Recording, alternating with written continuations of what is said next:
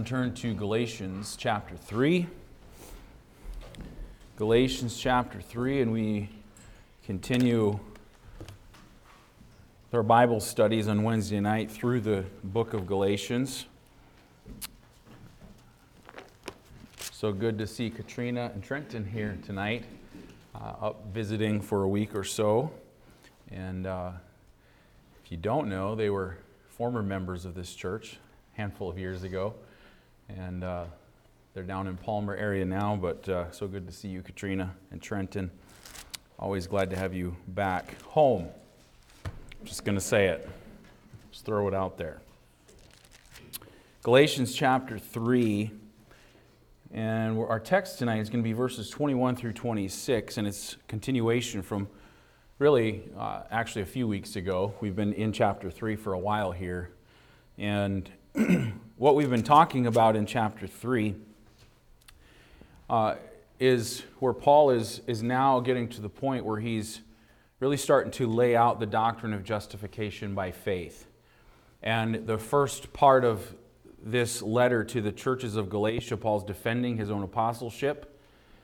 He is talking about the gospel that he has preached. It wasn't his own. He got it from the Lord, that it was true, and he was marveling that the Galatians were departing from and had been so soon removed from the true gospel unto another gospel. And the Judaizers, those Jews that were trying to cause problems, who followed Paul from place to place and trying to undo all that Paul had done, they had come in and they had convinced these Galatian believers that it's not just, salvation is not just faith in Jesus Christ, but you also need to be circumcised, or you also need to do the works of the law in order to be a true child of God.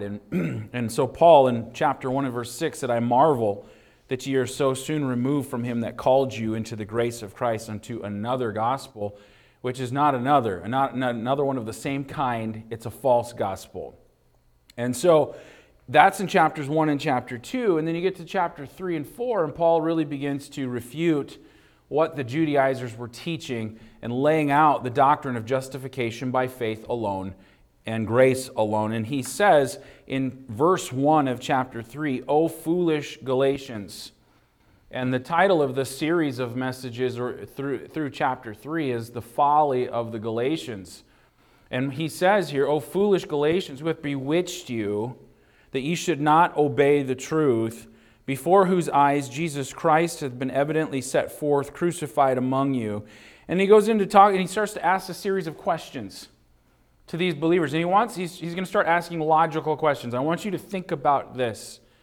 And this is the point and the purpose of what Paul is getting at, to try to get them to think logically. And of course, he's in chapter 3, he's teaching that salvation is by grace alone, through faith alone, in Christ alone. And he's established that already, both from the Word of God and from the Galatians' own personal experience, because he says in verse 2, this only would I learn of you. And he said, basically, I want to ask you a question. Received ye the Spirit by the works of the law or by the hearing of faith? How did you get saved?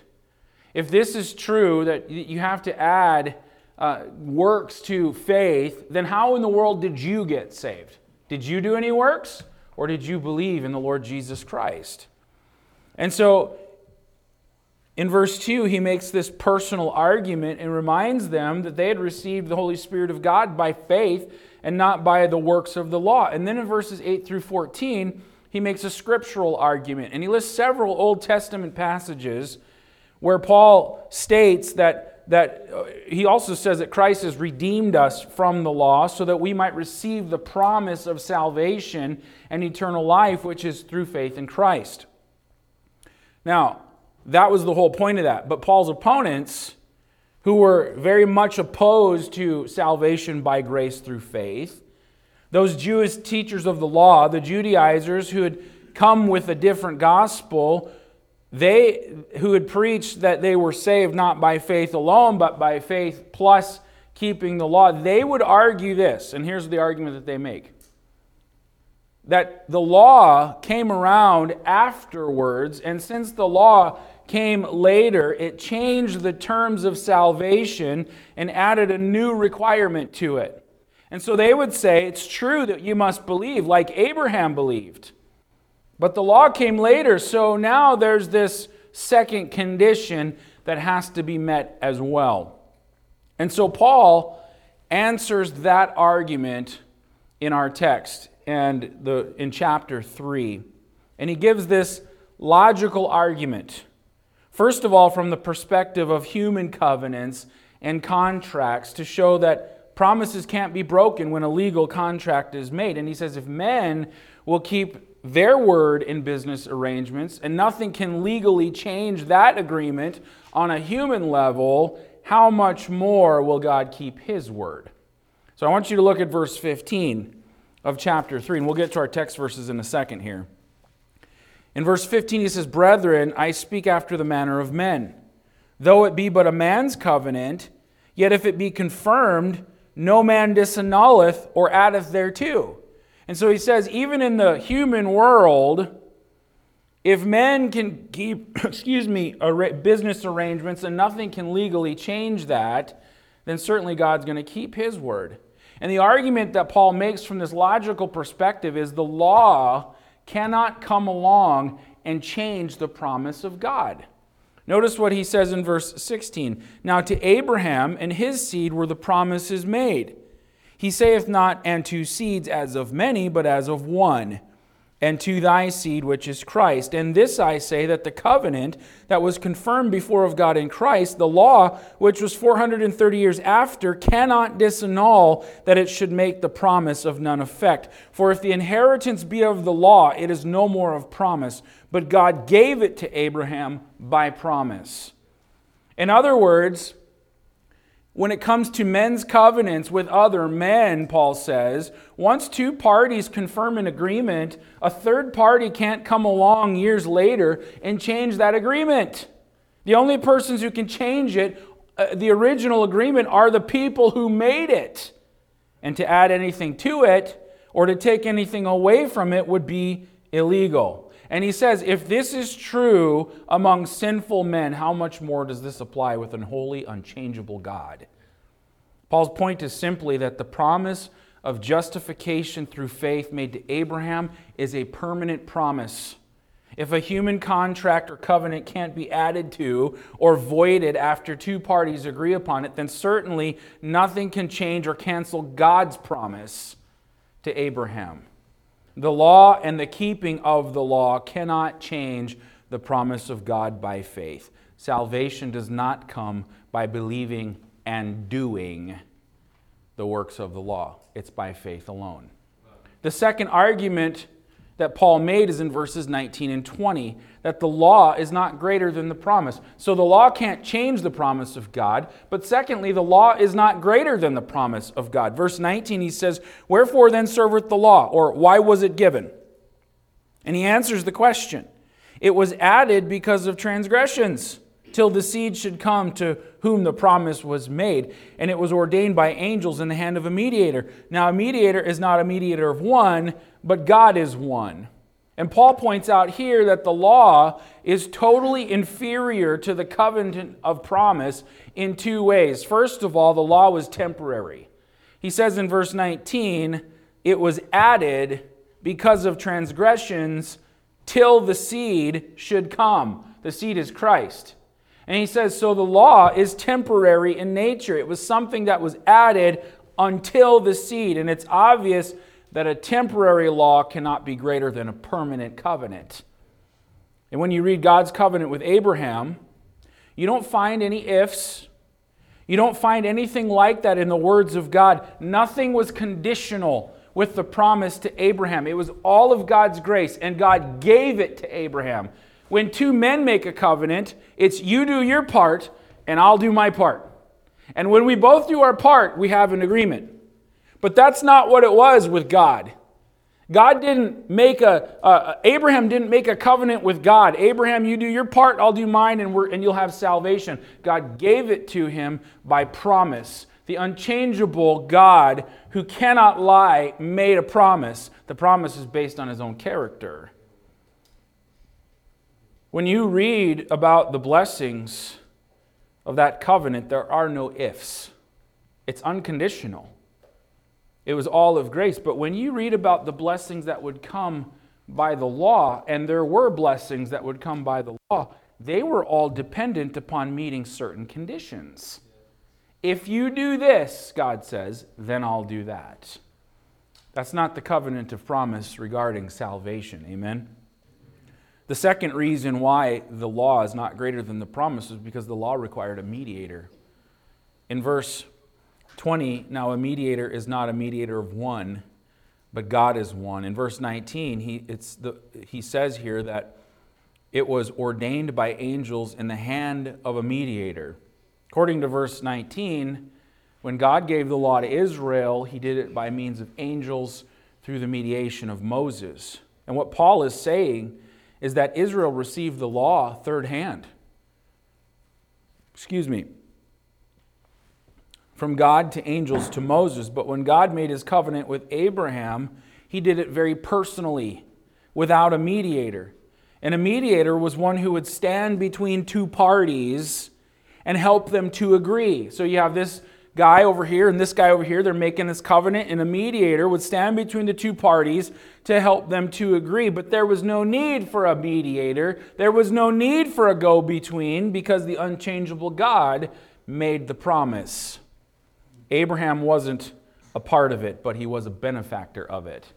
And the law was temporary, and it required a mediator. The covenant of promise was permanent, and no mediator required. And so there could only be one conclusion.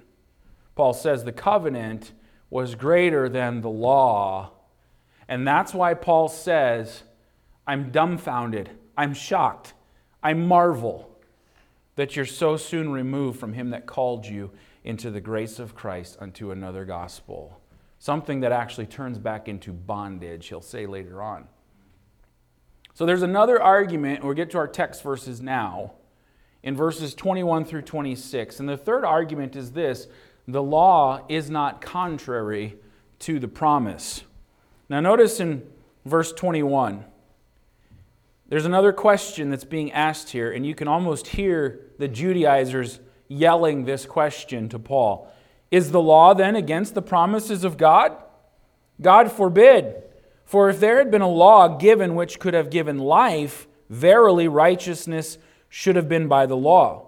But the Scripture hath concluded all under sin, that the promise by faith of Jesus Christ might be given to them that believe. But before faith came, we were kept under the law, shut up unto the faith which should afterward be revealed. Wherefore the law was our schoolmaster to bring us to Christ, that we might be justified by faith. But after that faith is come, we are no longer under a schoolmaster, for ye are all the children of God by faith in Christ Jesus. The argument that Paul is going to make here is that the law is not contrary to the promise. Now, you would assume and you would think, and it is true in one sense, that law and grace are opposed to each other. They are in the sense of how you obtain salvation. But in the purpose of God, the law and grace actually work together to bring about the purposes of God. And I'll explain that to you in just a little bit. Let's pray first and then we'll begin. Lord, I pray that you'd help us tonight to understand your word. And sometimes there are passages of Scripture that can seem to be a bit confusing, or the wording of it is such that we have a hard time understanding it. But I'm thankful that we have your Spirit to direct us and reveal to us truth and open our understanding and illuminate our eyes, our spiritual eyes, that we might see. And Lord, I pray that tonight as we walk through these verses that you'd again help us to appreciate the salvation that we have in Jesus Christ, that it's all of grace, it's through faith, it's not of works. And Lord, that we are truly benefactors of the perfect plan of God for the redemption of mankind. And we have no part in it other than to receive it. And we have no part in keeping it. And I'm thankful, Lord, that it's not up to me. And I pray again that you'd help us tonight and to gain another fuller and deeper appreciation of what we have in the Lord Jesus Christ. For it's in His name we pray. Amen. When you look at verse 19, there's another question that is asked. The question is, wherefore then serveth the law? In other words, why was the law given? In verse 21, is the law against the promises of God? And you can almost hear these Judaizers shouting out these questions. Basically, okay, is God contradicting Himself then, Paul? Does God's right hand not know what His left hand is doing, and so on? And so Paul replies to this question, and as he does, he reveals some very deep insight into the purposes of God. And what he teaches here is that the law is not contrary to the promise of God, but rather it cooperates with the promise in fulfilling the purpose of God. And Paul explains exactly why the law was given and how its intent is to reveal the holiness of God and to drive people to Jesus Christ.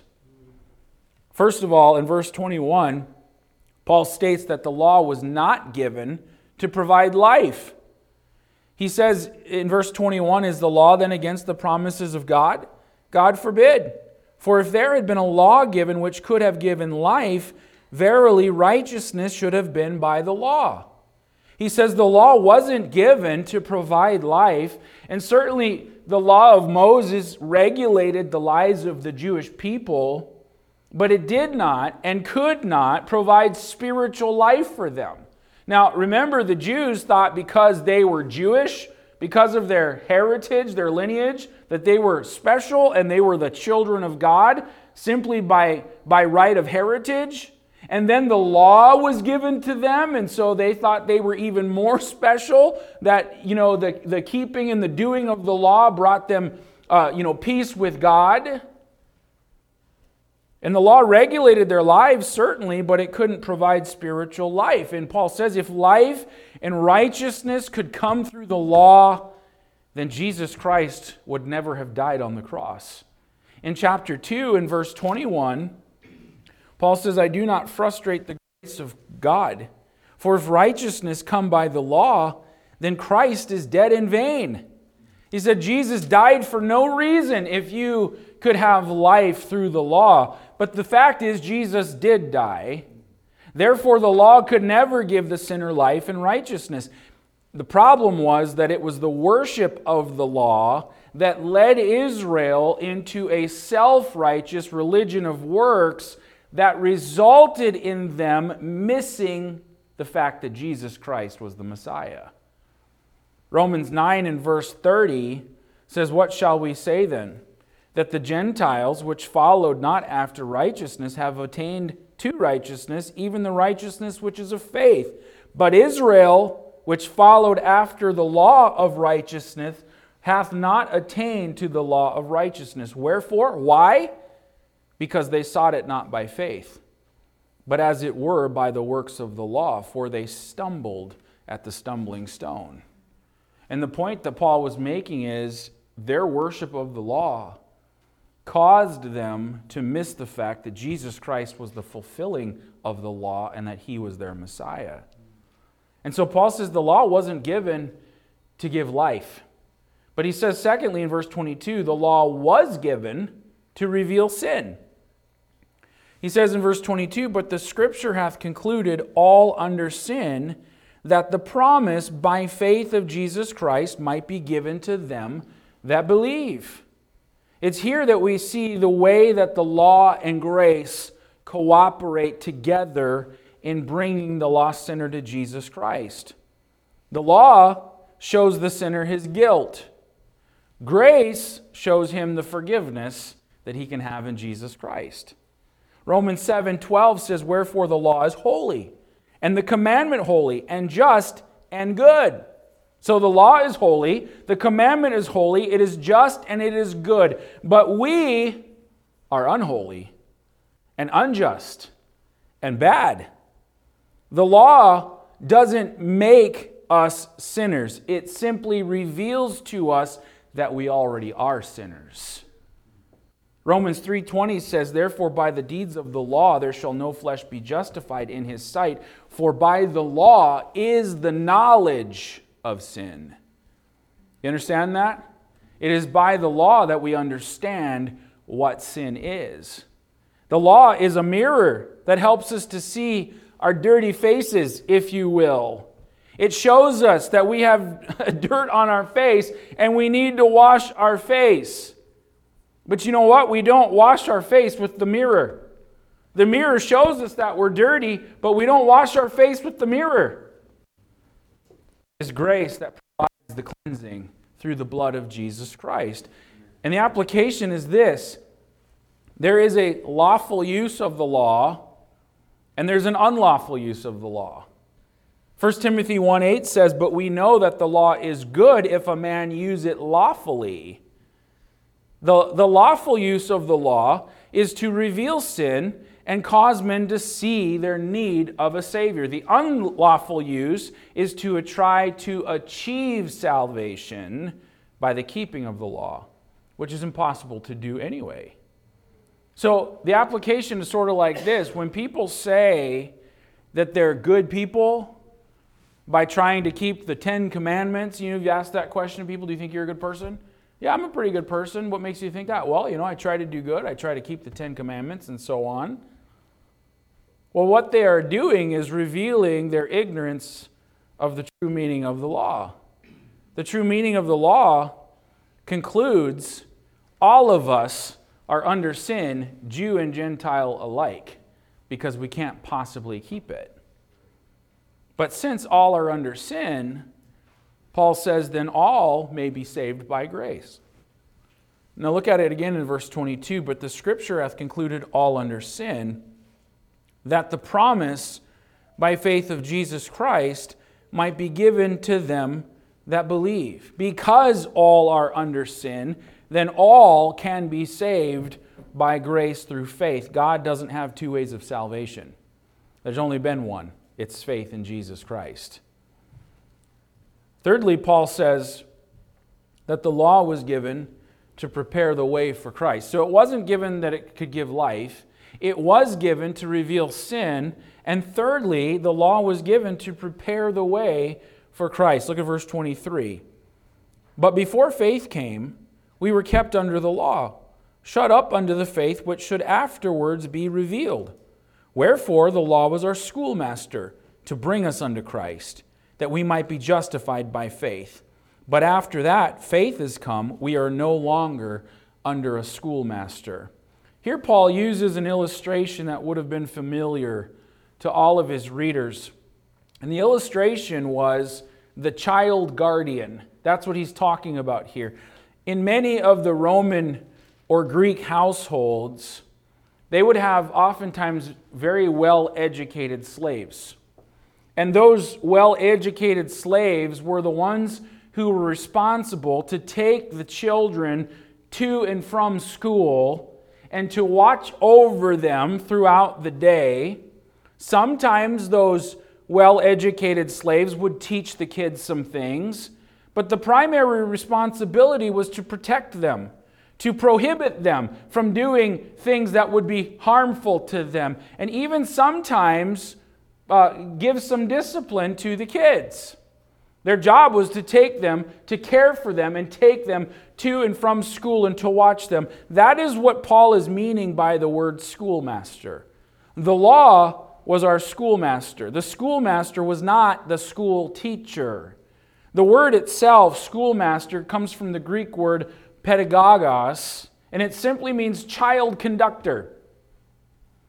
By using that illustration, Paul was showing what the purpose of the law was, to conduct us to Christ. Also, Paul was pointing out in these verses that the work of the guardian, that well-educated slave whose responsibility it was to care for and take those kids to and from school, the work of the guardian was also preparation for the child's maturity. Once that child would come of age, he no longer needed a guardian. In the same way, the law was a preparation for the nation of Israel until the coming of the promised seed, which was Jesus Christ. In verse 23, he says, "But before faith came, we were kept under the law, shut up until the faith which should afterwards be revealed. In here he's talking about the ultimate goal in God's plan was the coming of Christ. Before faith or Christ came, the nation was imprisoned by the law. The law separated Israel from Gentile nations. It governed every aspect of their life. And during the centuries of Jewish history, the law was always pointing to and preparing for the coming of the promised one, which is Jesus Christ. Then in verse 25, but after that faith is come, we are no longer under a schoolmaster. After Christ has come, we're no longer under the law. The demands of the law should have reminded the people that they needed a Savior. All the types, all the symbols in the law were pictures of the coming Messiah. All the holy days, all of them were fulfilled in Christ. And it should have been so easy for the nation of Israel to see that all of these things that we know in the Old Testament are being fulfilled in this one person.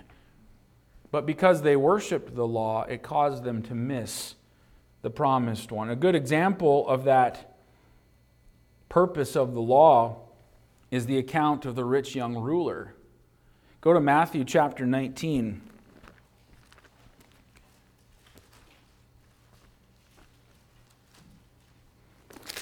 Matthew chapter 19, and look at verse 16.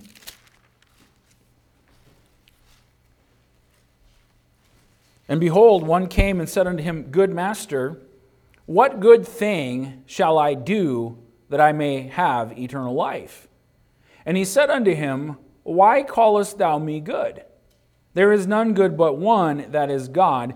But if thou wilt enter into life, keep the commandments. He saith unto him, Which? Jesus said, Thou shalt do no murder, thou shalt not commit adultery, thou shalt not steal, thou shalt not bear false witness, honor thy father and thy mother, and thou shalt love thy neighbor as thyself. The young man saith unto him, All these things have I kept from my youth up. What lack I yet? Jesus said unto him, If thou wilt be perfect, go and sell that thou hast, and give it to the poor, and thou shalt have treasure in heaven, and come and follow me.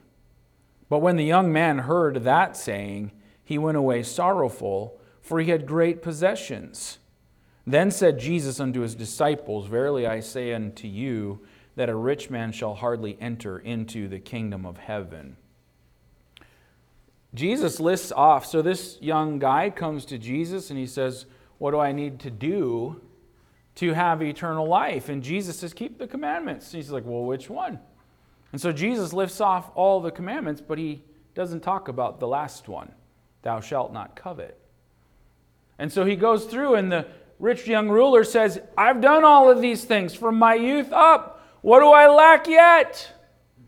And then Jesus mentions the last of the commandments, thou shalt not covet. Go and sell all that you have and give to the poor, and come and follow me. Well, this young man had everything anybody could ever desire.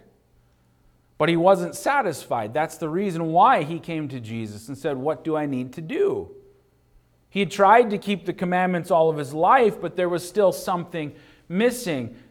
The point is, it was these commandments that brought him to Jesus Christ, and Jesus showed him through the law that he cannot and could not keep all the law, and he wasn't good.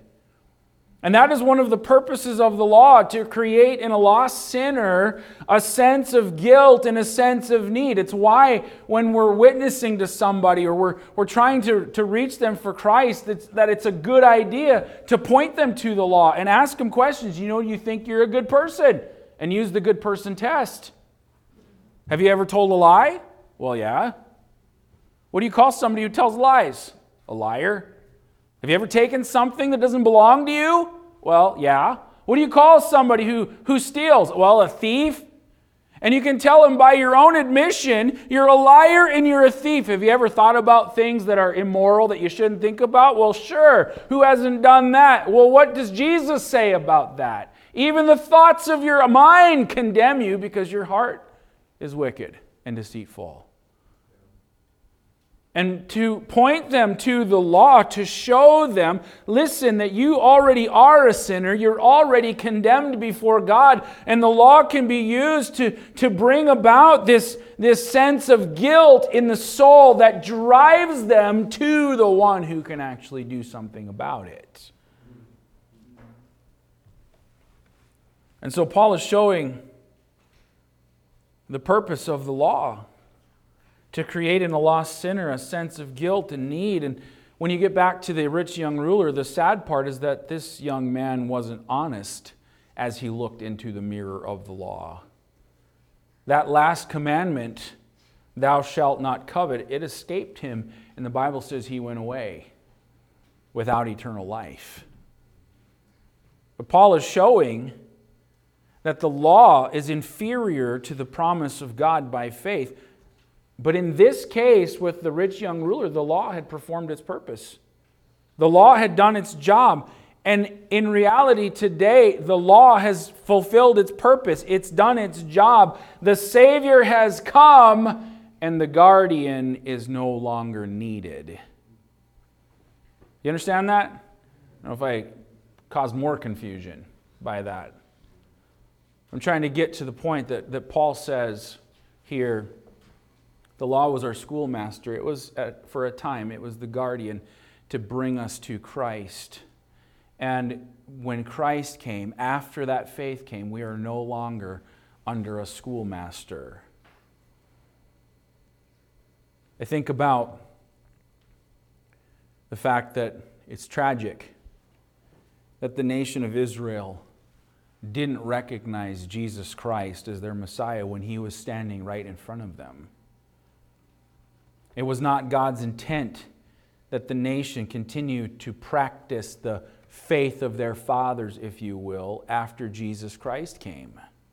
There was no need for a temple, no need for their holy days, no need for an altar, no need for the priesthood, no need for the sacrifices, no need for a king, because all of those things were fulfilled in Jesus Christ, so that any man, whether Jew or Gentile, who trusts in Christ would become a child of God. That's why Paul says in our text in verse 26, notice the last statement that Paul makes there in verse 26. He says, "For ye are all the children of God by faith in Christ Jesus." There's no difference between Jew and Gentile.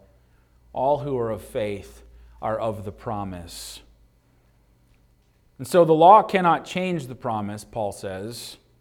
It can't come around years later and undo the promise that God already made. The law is not greater than the promise. That's something that was temporary. The promise was permanent, and the law is not contrary to the promise. They actually work together to bring the sinner to the Savior, which is Jesus Christ. And so Paul lays out the doctrine of justification by faith very clearly, very logically, in a way that they would clearly understand it, to refute the teaching of the Judaizers and get the Galatian believers to think again about how it was that they were saved, not by the works of the law, but by the faith of Jesus Christ. And Paul's going to go on and give a couple more examples. And the last few verses of chapter 3, verses 27 through 29, really tie into chapter 4. And so we're going to start taking those together, where Paul gives another illustration of us becoming a son of God and how the blessings we have in the Lord Jesus Christ. And I'm looking forward to that study as well. There's some really great truth here. And sometimes it can be, when we're talking about doctrine, sometimes it's like, oh, I know this, or oh, I've heard that before, or oh, whatever. But we ought to receive it. And we ought to, again, appreciate what we have in Jesus Christ and learn from it so that then we can share our faith with other people. Amen? There's a lot of people who have a works-based salvation. A lot of people who call themselves Christians who think that they're right with God because of some things that they do. And what they need is a true understanding of the gospel of Jesus Christ and salvation that is by grace through faith alone. Amen? Let's pray. Heavenly Father, thank you for your word. Pray that it be instructive to us tonight. The word of God is always profitable for doctrine. and for instruction and for correction, for reproof, for all the things that we need as children of God, that we might be truly furnished unto all good works. And so, Lord, I pray that you'd cause us to embrace and to receive and to pay attention and engage with your word, and Lord, that we would be grounded in faith and grounded in truth, unmovable in this world that is ever changing, amongst religion and even, quote, Christianity, that people are carried about with every wind of doctrine. And Lord, I pray that you'd help us to stand fast, Lord, because we are convicted of what truth is. Lord, I pray that you'd encourage our hearts with these things. In Jesus' name, amen.